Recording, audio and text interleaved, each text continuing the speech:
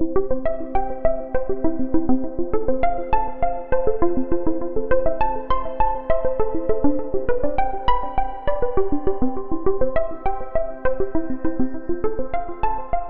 and welcome to Nailing It Down, a podcast dedicated to reporting and analyzing current events, tapping whatever knowledge and expertise we can find to get as close to the truth as possible. I'm Mark Kelly.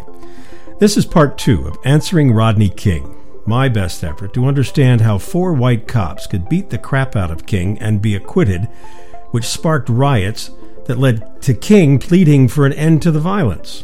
Remember?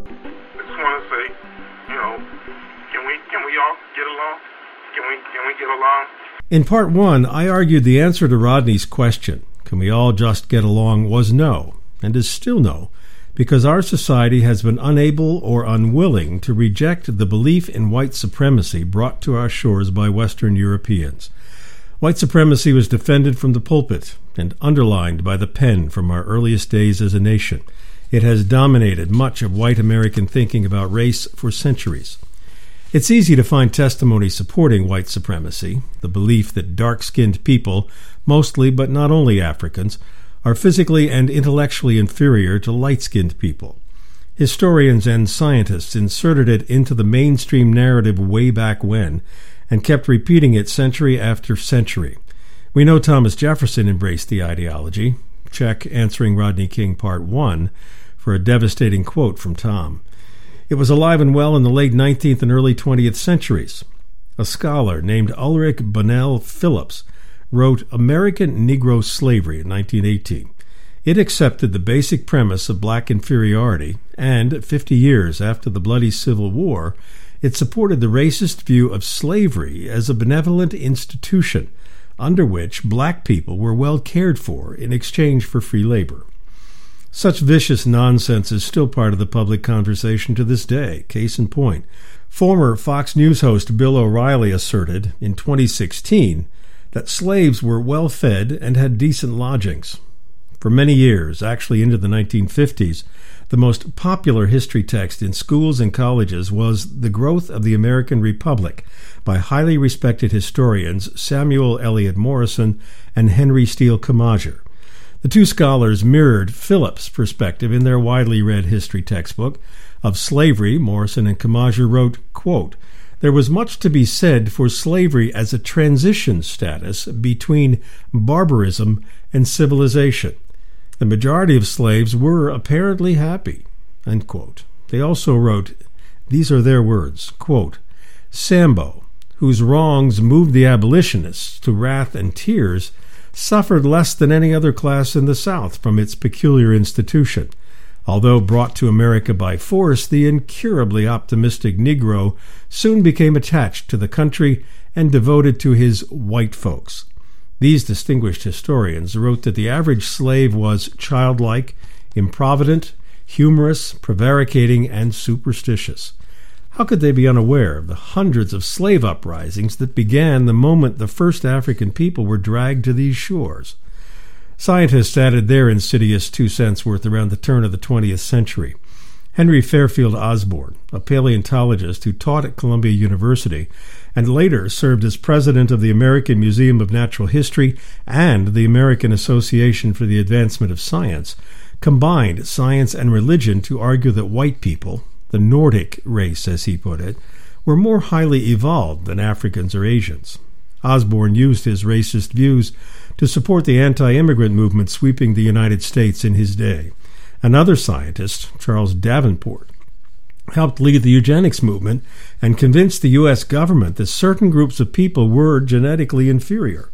The concept initially included Polish, Italian, and Jewish immigrants, some of whom were actually sterilized to prevent them from reproducing, and later expanded to include Mexicans, Japanese, and Indians from Asia and the Philippines. The phony science of eugenics led to passage of the Immigration Act of 1924, limiting the number of people allowed to enter the United States. Sound familiar?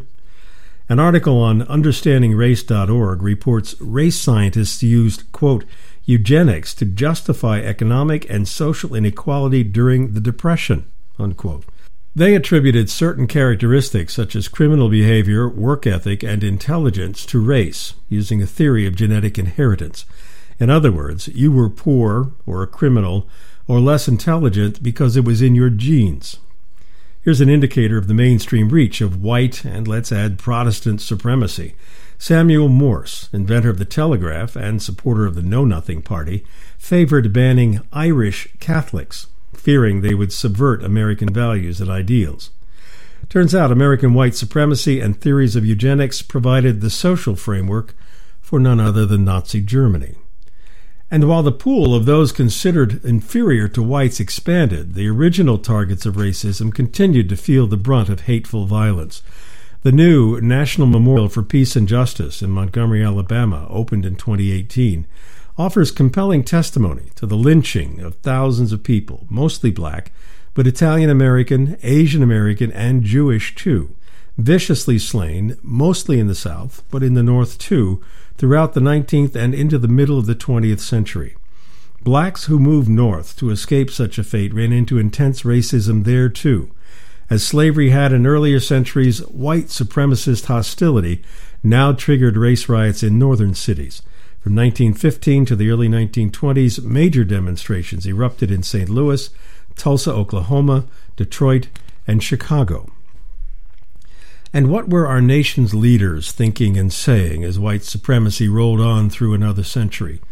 The Atlantic magazine offered this story about a conversation at a White House dinner in 1954 between President Eisenhower and Supreme Court Justice Earl Warren, Chief Justice Warren, 3 months before the Supremes ordered an end to segregated American public schools. The guests that evening, as Warren remembered it, included one of the lawyers who had argued before the court against school integration. After dinner, Warren recalled Ike took him aside and, referring to the Southern segregationists present, said, quote, "These are not bad people. All they are concerned about is to see that their sweet little girls are not required to sit in schools alongside some big, overgrown black bucks." End of quote. Atlantic writer Michael O'Donnell succinctly summarized everything wrong with President Eisenhower's remark. Quote, "It was an appalling moment. Here was the president leaning on the Chief Justice about a pending case while using the racist terms of an overseer.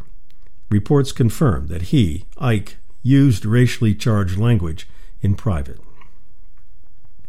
In 1955, a 14-year-old black teenager from Chicago, Emmett Till, was brutally murdered while visiting family in Mississippi. His killers were brought to trial and acquitted. They later sold their story and their admission of guilt to a national magazine. Emmett Till's death was the last straw for millions of black Americans. Tired of waiting for bigoted white people to put an end to persecution and injustice, African Americans organized to claim the civil rights they had long been denied. As we know, it meant absorbing even more abuse and white supremacist attitudes. But in 1964, Congress passed the Civil Rights Act, outlawing discrimination based on race, color, religion, sex, or national origin. A year later, Congress expanded the Civil Rights Act and passed additional civil rights legislation, including the Voting Rights Act of 1965. The Voting Rights Act addressed the continuing efforts of Southern white supremacists to prevent African Americans from fully participating in the American political process. Since the days of Reconstruction, after the Civil War, black people had been subjected to myriad forms of abuse and discrimination intended to keep them poor and powerless. One provision of the Voting Rights Act, Section 4, identified states and cities accused of imposing barriers to black participation in the political process. To prevent them from engaging in such illegal practices, those states and cities were required to submit any changes they wanted to make in voting practices to the Federal Justice Department or a federal court in Washington for review. In 2013, in a 5-4 vote, the U.S. Supreme Court threw out Section 4. In announcing the decision, Chief Justice John Roberts informed the nation that the coverage formula used to determine if a state or city was discriminating against voters was, as he put it, out of date. Roberts said current evidence showed we've changed our racist ways. Any racial discrimination in voting is too much. But our country has changed in the past 50 years. In the last election, the percentage of African Americans turning out to vote exceeded white voter turnout in 5 of the 6 states originally subject to the pre-clearance requirement. The gap in the 6th state was less than 0.5%. When taking such extraordinary steps as subjecting state legislation to pre-clearance in Washington and applying that regime only to some disfavored states, Congress must ensure that the legislation it passes speaks to current conditions. The coverage formula, unchanged for 40 years, plainly does not do so, and therefore we have no choice but to find that it violates the Constitution. Before the court struck it down, the list of places covered by Section 4 included Alabama, Alaska, Arizona, Georgia, Louisiana, Mississippi, South Carolina, Texas, Virginia, and many counties and municipalities, including Brooklyn, Manhattan, and the Bronx in New York City. In an unusual move, Justice Ruth Bader Ginsburg presented her dissent to the ruling in court from the bench. She quoted Martin Luther King Jr. and said his legacy and the nation's commitment to justice were disserved by the decision.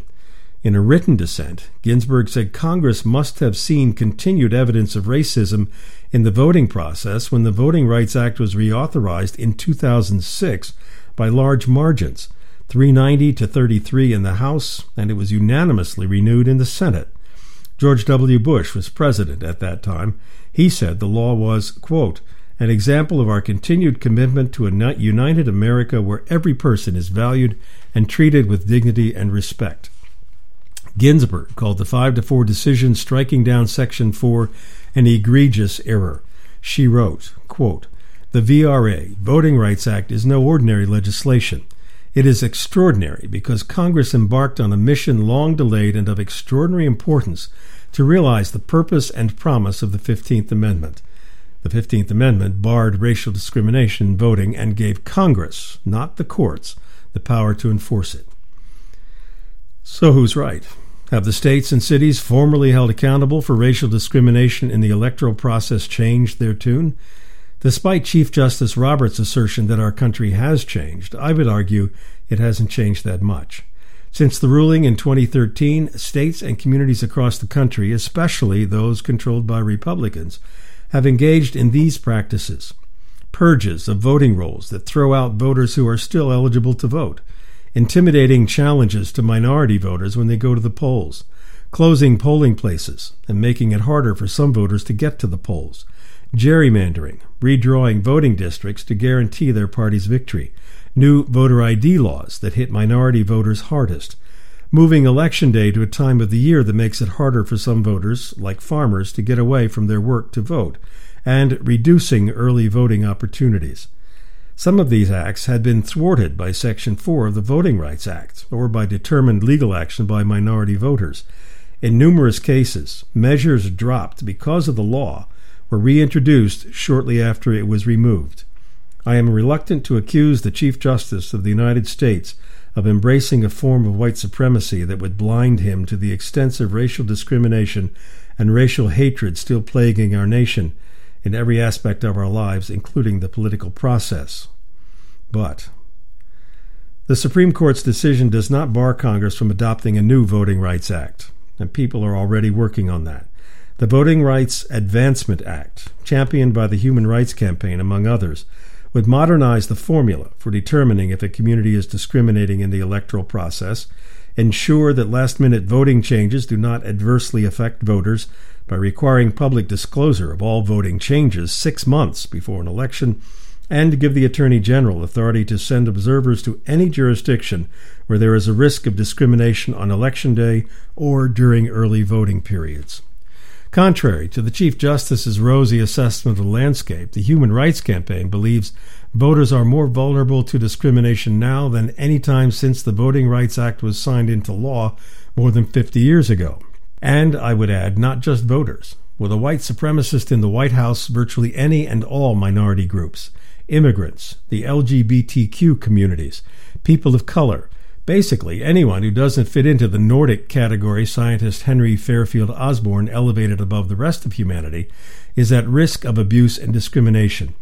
We'll examine the damage being done by a racist president and others in Part 3 of Answering Rodney King. That's it for this go-round. My email is still kellymark2, KELLEYMARK2 at gmail.com. I'd love to hear from you. Thanks for listening. Our theme music is Awkward Situation by Vortex. Part of the mission here is to provide a corrective to the misleading and deceitful harangues of those who have been punching the daylights out of dedicated professional journalists for far too long. Together, we can make a difference. I'm Mark Kelly, and this is Nailing It Down.